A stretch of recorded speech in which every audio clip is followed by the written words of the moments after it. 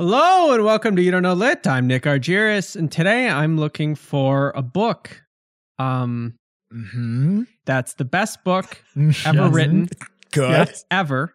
Go on. That's called Jane Eyre. Oh. There it is. Yep. Well, Nick, we got it. To help me are two moderately qualified high school English teachers, Ian and Joe. Nick, my name is Joe Holshoe. I am a high school English teacher. And Nick, if you are looking for the best book ever written called Jane Eyre, I read Jane Eyre this week, which is a really fantastic. Yeah. It's a coincidence. Yeah. Charlotte Bronte's 1850-ish novel, Jane Eyre. And it's seems like you should know the date. Well, it's 18. You're not math teachers, am I right? Nope. Or history, which would be more interested in knowing dates. But yes. Ian, maybe he knows. Hello, Litheads. Hello, compatriots. Ian DeYoung is my name, doctoring is my game, and Hobbit facts are my claim to fame. I also teach English at the high school level, and today I want to talk to you all about Charlotte Bronte's influential Gothic novel, Jane Eyre. And today, Nick. Yeah? I would like to officially ostracize you from this podcast. Okay. Fantastic. It's about time. We are seceding from this podcast. Ian and I are starting our own podcast called Jane Eyre. Interesting. I wish you all the best of luck. Nick breathes a sigh of relief as he pulls the plug from his computer and never turns it on again. That's the sound a computer makes. When it shuts down. That classic sound when a computer shuts down. Now this is podcasting. Okay. May your earlobes turn into assholes and shit on your shoulders. Hey, the plot doesn't fucking matter at all. This is what I think it's about. If you look closely enough, every author was at some point a racist. Audiobooks don't count, right? All art is quite useless. Who told you that? Fun fact, that is how Joe laughs.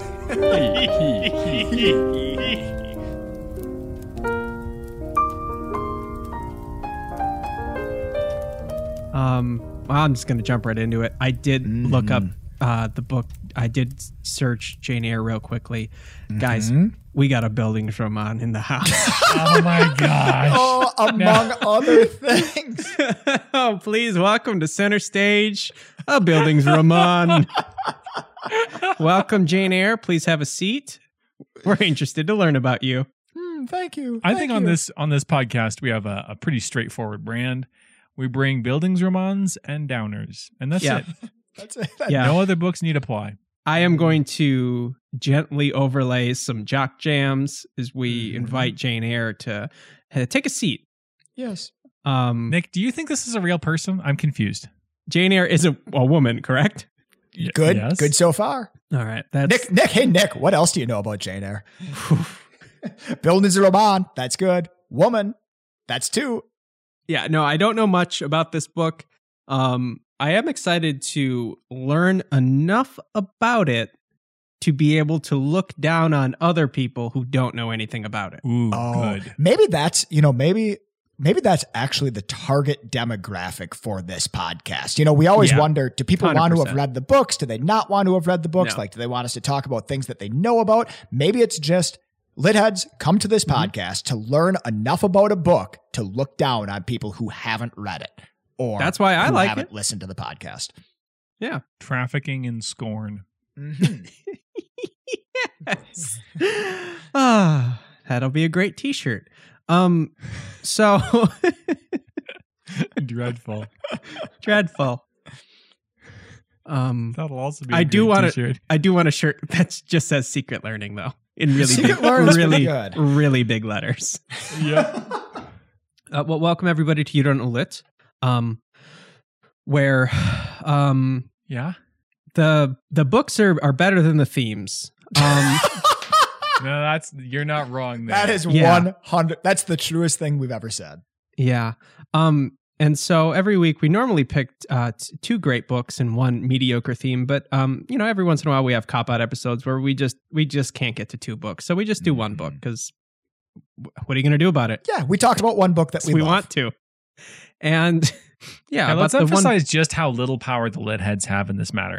Right. Listen, lit heads, I'm sorry. I got to be the velvet fist inside the iron glove here for a second. Yeah. If you want to recommend books, you can. You can. But some days we're just going to do a cop-out episode, and there is frankly nothing you can do about it. Right. Well, they could recommend themes as well. They could. Yeah. Oh, that seldom happens. Litheads, lots of you recommend books. We very seldom get theme recommendations because it's not that fucking easy, is it, Litheads? It's I actually think it's the easiest part. Love, that's a theme. Circuses or clowns, that could be Right. another theme. Teeth. Teeth, is a theme. that's a good enough theme Dentist- on this podcast. Dentists in general. Books about dentists. Welcome, Litheads. So, Big city books.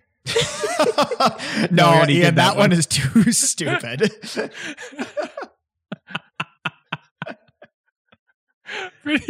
Pretty high on our list of bad themes. we have a couple rules to keep the order. Rule number 1, only unavoidable spoilers. Rule number 2, omit needless words, Joe. And rule number 3, winning isn't everything. It's the only thing. Vince Lombardi. Guys, does somebody want to take 30 seconds to please just explain to me briefly what Jane Eyre is all about up in here? Okay, here's a 30-second plot. Okay, good. Is my clock started? Sure. When does it start? Started.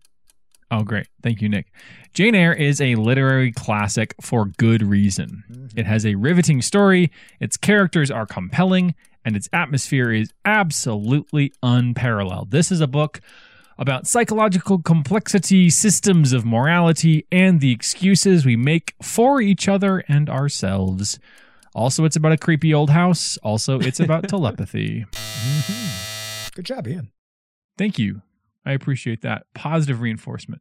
That description kind of made me think about descriptions when you read them, and it says like, this is about love, lust, and the things that are long forgotten. It's like, oh, but no, it's actually about murder.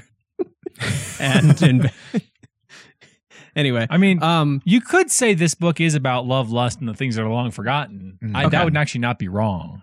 Yeah. really? Well, that's a lot of books. I mean, Lord of the Rings, that's a good description for Right. Lord of the Rings. Things that Love. should not be forgotten. Love, Yeah. lust, and the things forgotten. Yeah. Now, Nick, let's be clear here. Are you saying love, lust, or No. love lost? Ooh. Oh, I did say lust.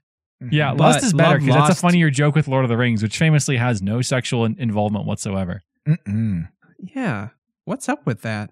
Tolkien's, he's kind of a prude. He was a Victorian. I read a Yeah. thing which said that Tolkien was born in the Victorian era, and basically Never that left it. influenced him a ton. He was born in the Victorian era. He looked around and he liked what he saw. What thing was that, Ian? Was that Wikipedia? No, thing. it was a biography. Maybe the Another thing. well-known J.R.R. Tolkien A biography, which is his biography.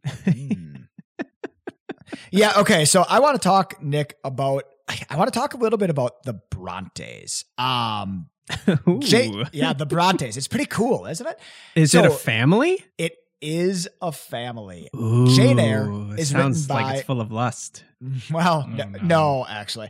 Okay. Jane Eyre is written by a woman named Charlotte Bronte. But what you might not know, Nick, unless you've ever watched Jeopardy, because I feel like the Brontes is a category like every third day. Okay. What Wait, you- really? Yeah, the Brontes are always a category on Jeopardy. That's fascinating. This is news to us, Joe.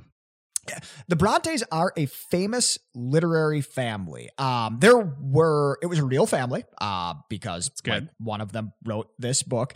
And they had 6 children.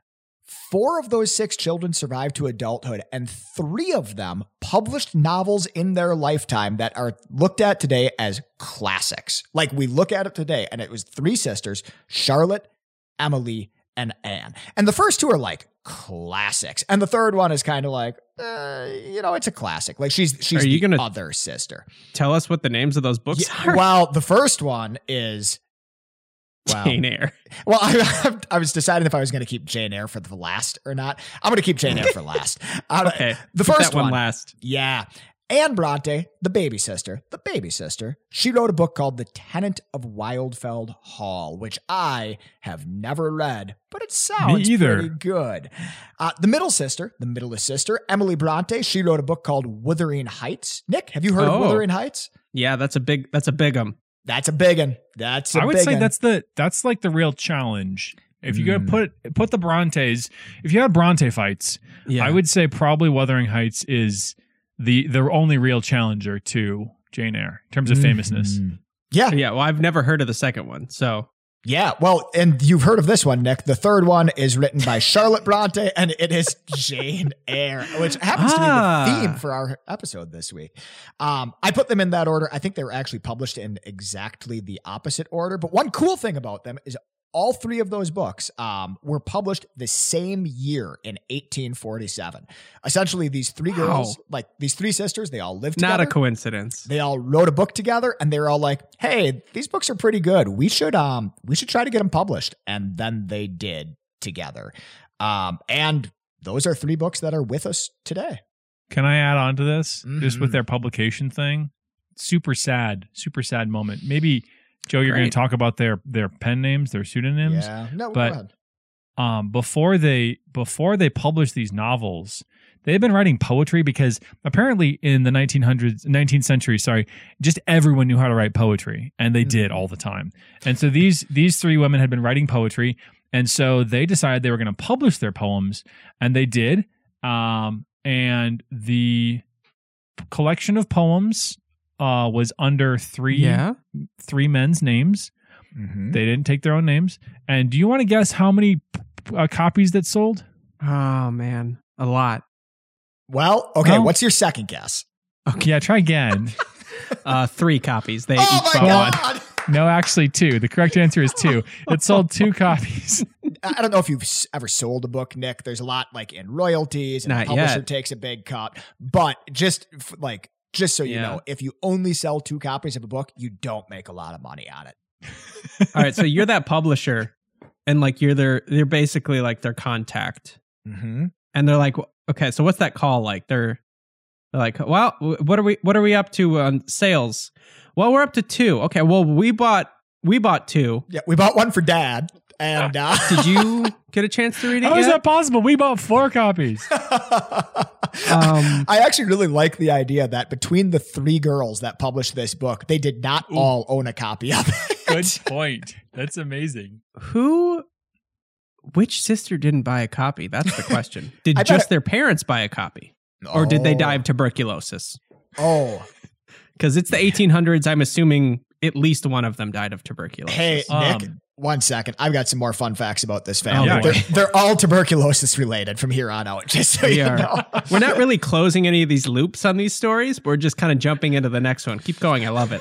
Yeah. Okay. So out of the 3 sisters, Charlotte, our author today, Charlotte, she lived the longest.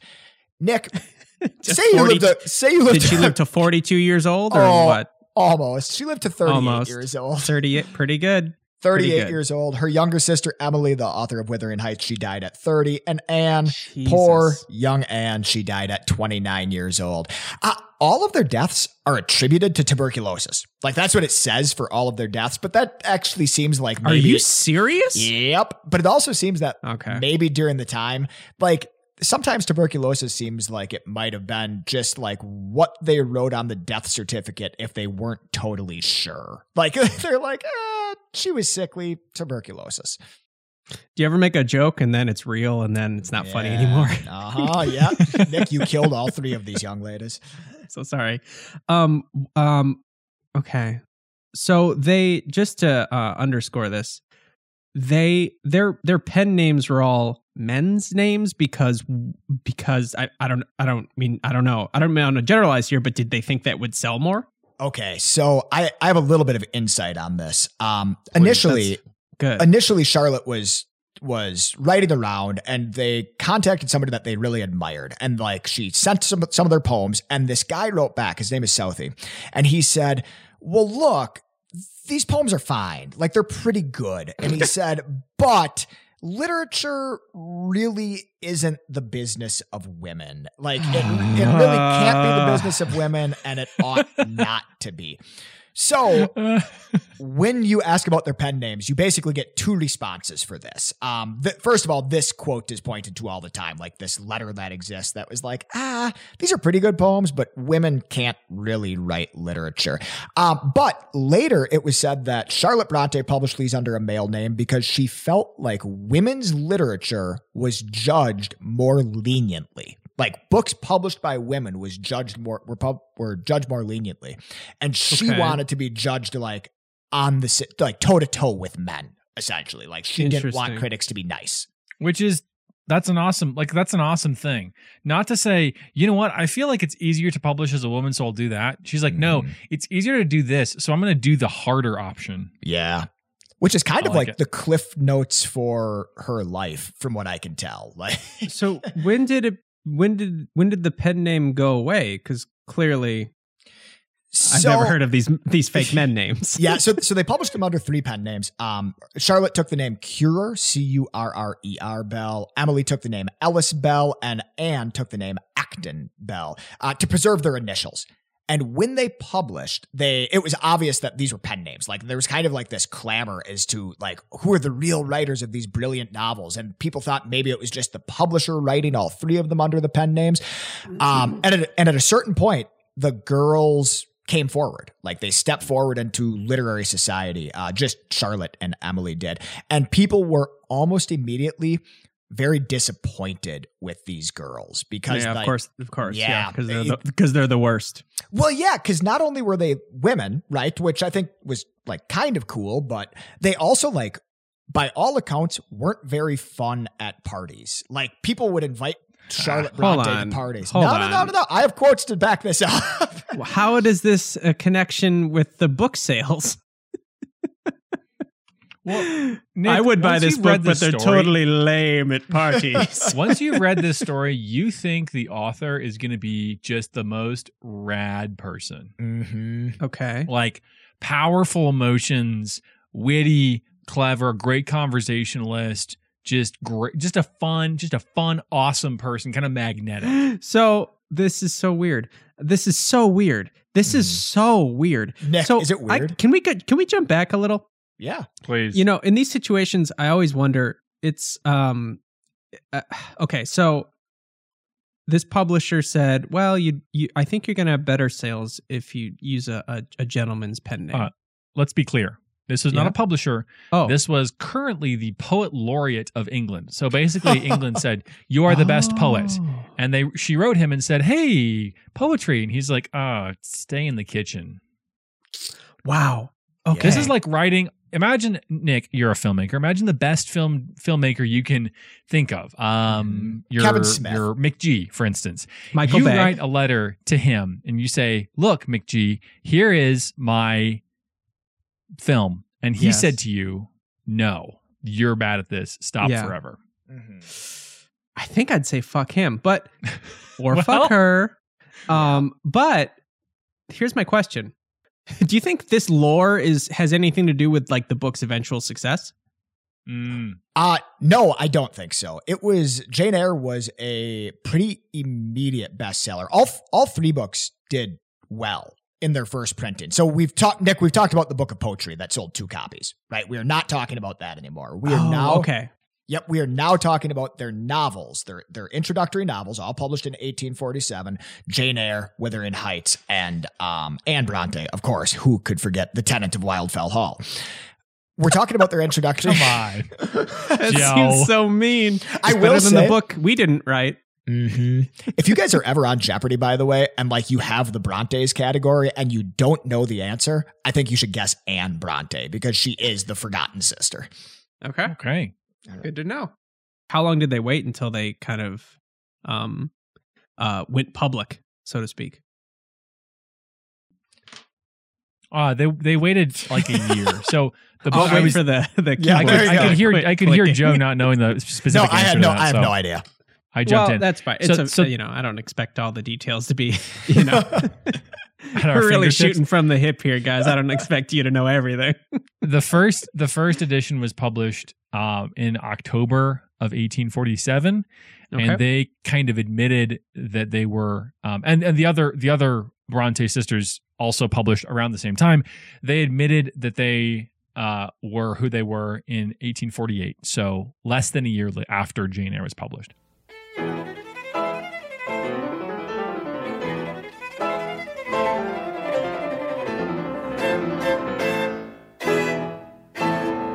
Is this the type of place that we can like lobby around conspiracy theories? Yeah, this is a safe space. Okay, go next for it. Safe space. All right. So Ian, you're familiar. No Ian facts needed here. Perfect. Let me shoot from the hip. Ian, you and I both we've both read To Kill a Mockingbird, of course. Nick, are you familiar with To Kill a Mockingbird? Sorry, I was just taking a pull from this bottle of wine. I think I've read that. Yeah, so To Kill a Mockingbird, it like very, very long story short, is famously like a one-hit wonder. It was written by a woman named Harper Lee. She wrote this book. It was this insanely good book taught in every high school on the planet. In America, which for the purposes, on the planet, in America. Oh, wait, can I pause you right there? Yep.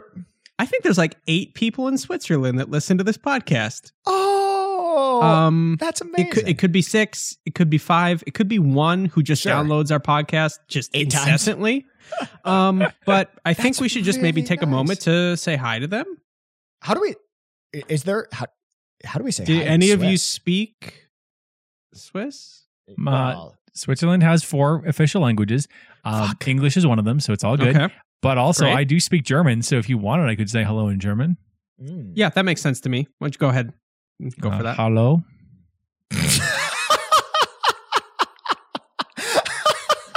Joe, what were you saying? You were as you were. Okay.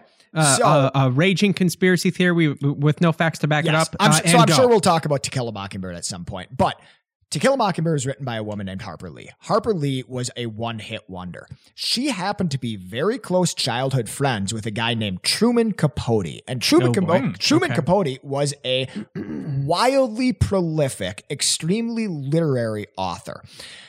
It's widely speculated, and I'm just going to posit it here. It's widely speculated that Truman Capote not wrote To Kill a Mockingbird, but was heavily involved with To Kill a Mockingbird, like as these two were coming up together. Okay. Sometimes I wonder about the literary success of the Bronte family. And sometimes I wonder if there was like heavy editing on, one end or the other. Now, I'm not saying it was Charlotte Bronte. I'm not saying she was like the literary genius behind like the fabled success of the Bronte family, but I'm not saying that. Well, Jesus, how can 3 sisters write like some of the greatest? I mean, that seems incredible, No, or it's just the great genes, maybe. Great genes. Or like a really cool, constructive, collaborative environment. So the stories about the Bronte sisters and like their sort of literary interactions, like these people wrote for fun. These people wrote poems for fun. Like they read widely, and they all, like a bunch of them ended up to be teachers. These are people who, if podcasting had been around, would have scooped us on You Don't Know Lit. It would have been You Don't Know Brontes, and it would have been theirs. Oh my God. That could be your new podcast. That would be a great podcast. It would be a very short podcast. So it is tongue in cheek here, obviously, but no, like they talked about these literary worlds that these kids lived in. Like they had this entire imaginary universe populated by soldiers, and they would like write and tell stories for one another. It was a weird house to grow up in. Weird house. Is this book difficult to talk about? Because I don't know anything about it. I've never heard anything about it. I think it's super easy to talk about. It's a really simple book, as a matter of fact, to talk about. Seems like the author history is way more interesting than whatever you're about to say about this book. No, I don't know. It's a pretty cool book. It's a pretty cool family. Well, and I think Nick, there's a connection. So Charlotte Bronte had this idea that like good art, and she was not the first to say this, or certainly the last. She said basically good art needs to draw upon personal experience. So a lot of the sort of experiences in her life end up in some form in this book. So there's a passage in the book where a really nasty boy throws a book at our main character's head and makes it bleed. And there is an idea that this specific moment is based on something that happened to Charlotte Bronte when she was a teacher, somebody threw a book and made another kid. How does that make you feel as a teacher, Ian? Book throwing? I'm strongly against. Yes, okay. I think that is the line that we draw Joe, in the sand. Sorry, Joe, were you also against it? I didn't hear you. I am. Yeah, if I can be so bold to say, I am also against book throwing. Against book throwing. Okay. Mm-hmm. Okay. Well, if it's a really unless it's a really tiny fun book. Okay. Like a short story. Like if it's like a bouncy book with like soft pages, that might be more like a beanbag. Yeah. And that would be acceptable to you. Well, I mean, the question is, and this is central, I think, to today's episode. What is the difference between a beanbag and a book? Yeah. I had a student once who had some kind of emotional problems, and he walked into my room, and this is like first block. He sat down like in the middle of the room. He sat there like as students were filtering in for a couple minutes, and then he took his book, threw it against the whiteboard, and walked out of the room. And that was it. And I think about that quite a bit. Like he was. Yeah. Now, Joe, when you say that was it, do you mean you immediately gave him an A for how bold he was? Right. I mean, like, I like the cut of your jib, kid. Yep, that was it. I gave him a cut of your jib grade. He got an A, and now he is doing great things, I can only assume. It's strange to see somebody so young snap so early. You know what I mean? Normally that takes years and years to build up. You start to see that in your 30s, 40s, and so on. That's slamming books against walls. From my experience. You still haven't told me anything about the book, which I find interesting. Okay. I'll tell you about this book. It's a pretty simple book. It's focused around its eponymous main character, Jane Eyre.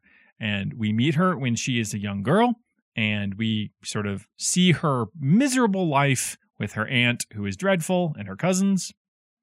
And then we see her miserable life at school. And then we see her pretty wonderful life as a governess. And then something happens. And I'm not going to say what, because it's a pretty huge spoiler. Mm-hmm. There's something in the attic, and that's bad.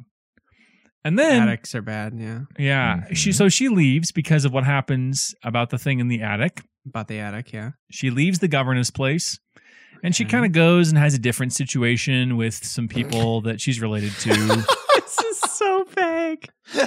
Well, Nick, really we don't want spoilers. See, Nick, this is a book where like at around a third of the way through, things just like really start happening, extremely important plot things, and I really don't want to spoil it. Is this a long book? I forget if you mentioned that. Yeah, it's fairly long. The copy I have is about 500 pages or so. Oh, yeah. Okay. It does feel long. And not only that, it happens in like these very distinct episodes, right? So like it's her time at, her aunt's house or whatever it is. And then it's her time at boarding school and her time as a governess. So yeah, it does feel long.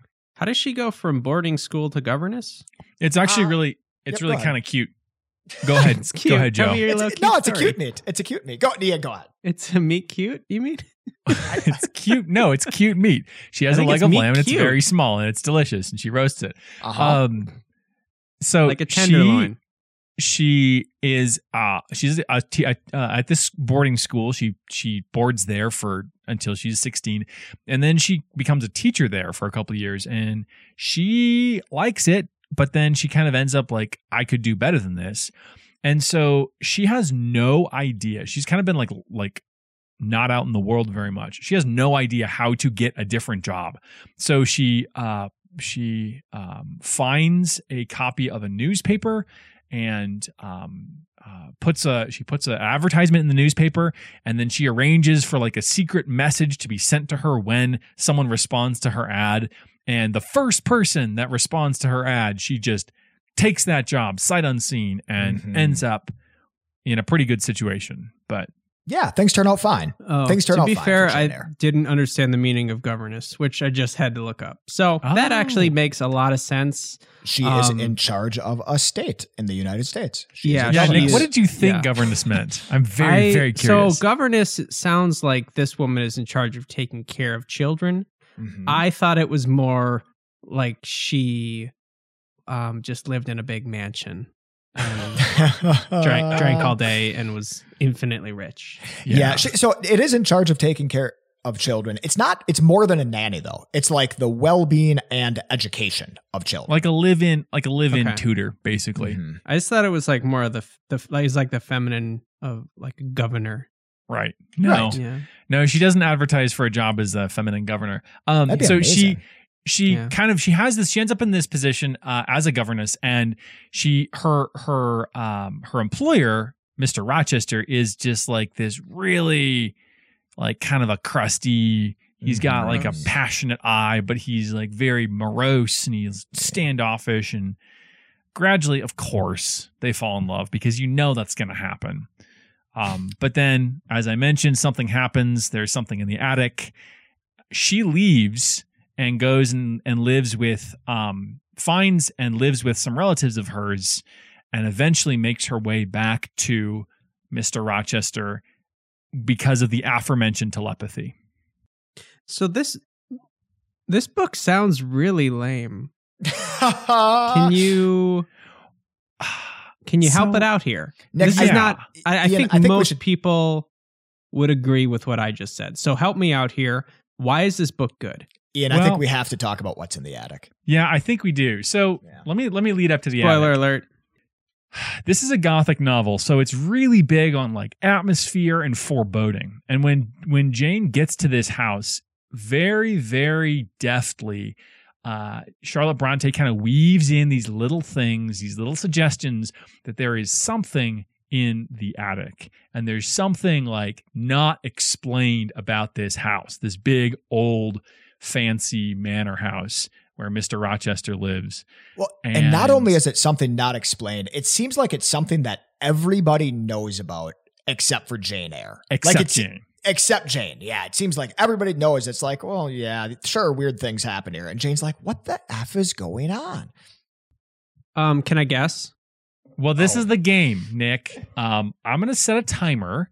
The game is called What's in the Factic because I got to put fact in everything. We do. I'm going to put a timer. I'm going to set a timer for 30 seconds, and you have 30 seconds to guess what it is. You ready? 30 seconds starting now. Okay. I'm gonna get weird with it. Yep. I'm going for quality, not quantity on this 30. Got it. Okay. I'm going to say she finds a journal. And she finds this journal and it has like her own story in it that like it's about her. Wow, it's good feedback from Joe. Well, it's I got think like that's just a great story. it's like it tells her future. All right, that's one guess. Oh my God. Well, that's all you have time for. That is your time. Okay, good. so Nick, that's Yep. not what's in the attic, but Yeah. that story sounds amazing. Like she finds a future fortune-telling journal in the attic that talks about her own future.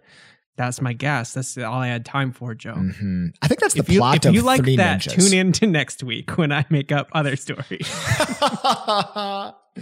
Nick, if you would like a recap of your notes, I took pretty detailed notes as you went. And you said, okay, quality over quantity. It's a journal. It's a storytelling journal that tells her future. That's what you said in 30 seconds. I stand by it. Well, Where do we it's go not- from here? It's not a journal. It's a pretty horrible secret. All right, And- fuck it. Spoil this shit. Yep. Nick, Ian, can I spoil it? And then you can elaborate. Please spoil Nick, it. the attic. Cool. Sweet. Let's just keep it at that. Yeah. That sounds sweet. Yeah. The book just got a lot cooler, didn't it? Yeah, it got a lot cooler. It really needed this piece of information to elevate my interest, I'll be honest. It's really interesting how this whole book kind of like, without that, it's just sort of a romance novel Mhm. It's love with lost. telepathy. But like that element just kicks it up a notch. Is this book actually well written? Yeah. It's Or is actually- it more of just a plot that moves and is, an interesting story? No, it's both. A lot of people that read this book, this book's written in 1847, 1850. A lot of people that read this book, they talk about how modern it feels to read, which isn't Yeah. the case with a lot of stuff written in, the mid 19th century. Yep. Mid-19th Yep. century. Thank you.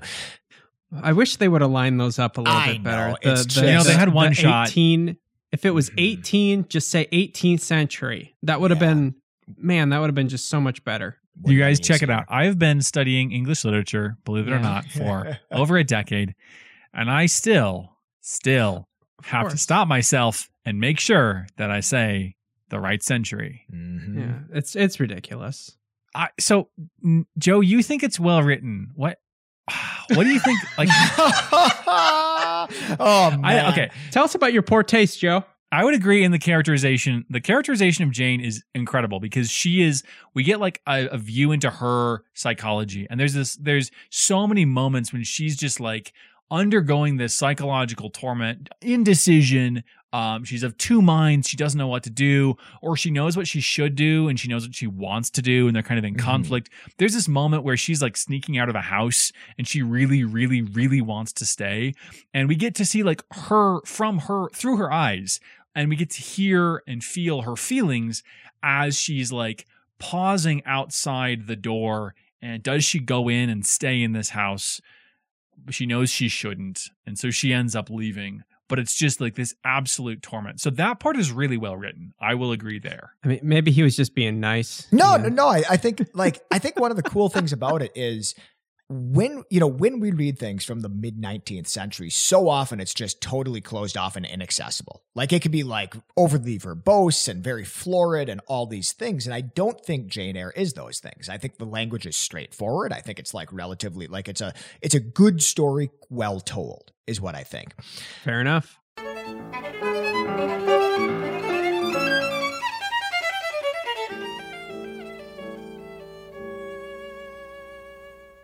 Hey, Litheads, check it out. This podcast survives. If you will, this podcast is an internal combustion engine, and the fuel that runs upon which this engine runs is books, not your recommendations. But the way that we get the books into the podcast is your recommendations. Your recommendations are like a gas pump, is my point. Anyway, please pump our gas tank full of book recommendations. This is the worst. trying to do a worse one every week, and it's going well. Hey, Litheads, you're on the right trend. Head on over to our social media on Facebook and Twitter and Instagram, and at You Don't Know Lit, and drop a recommendation there.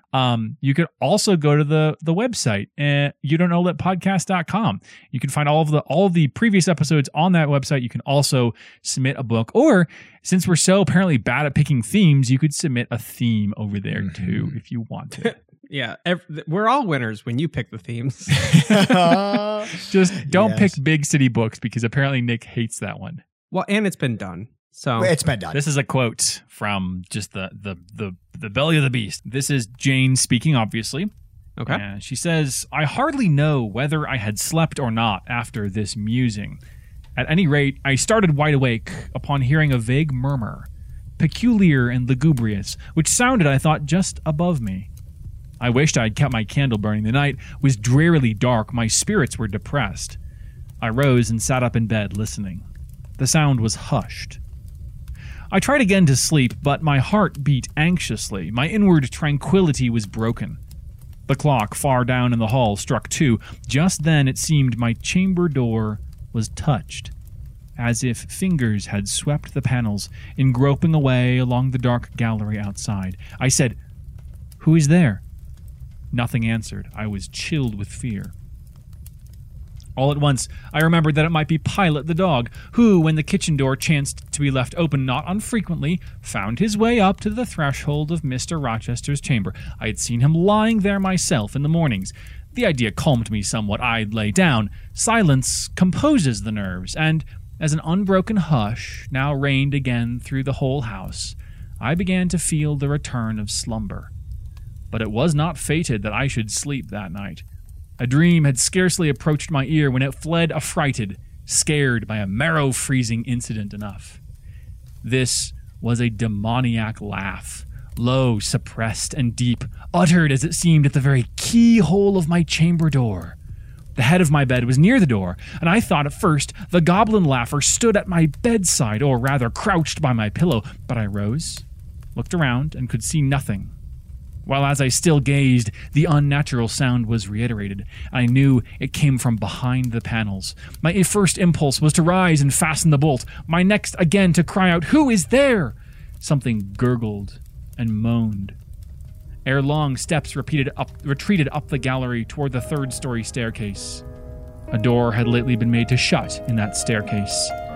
I heard it open and close, and all was still.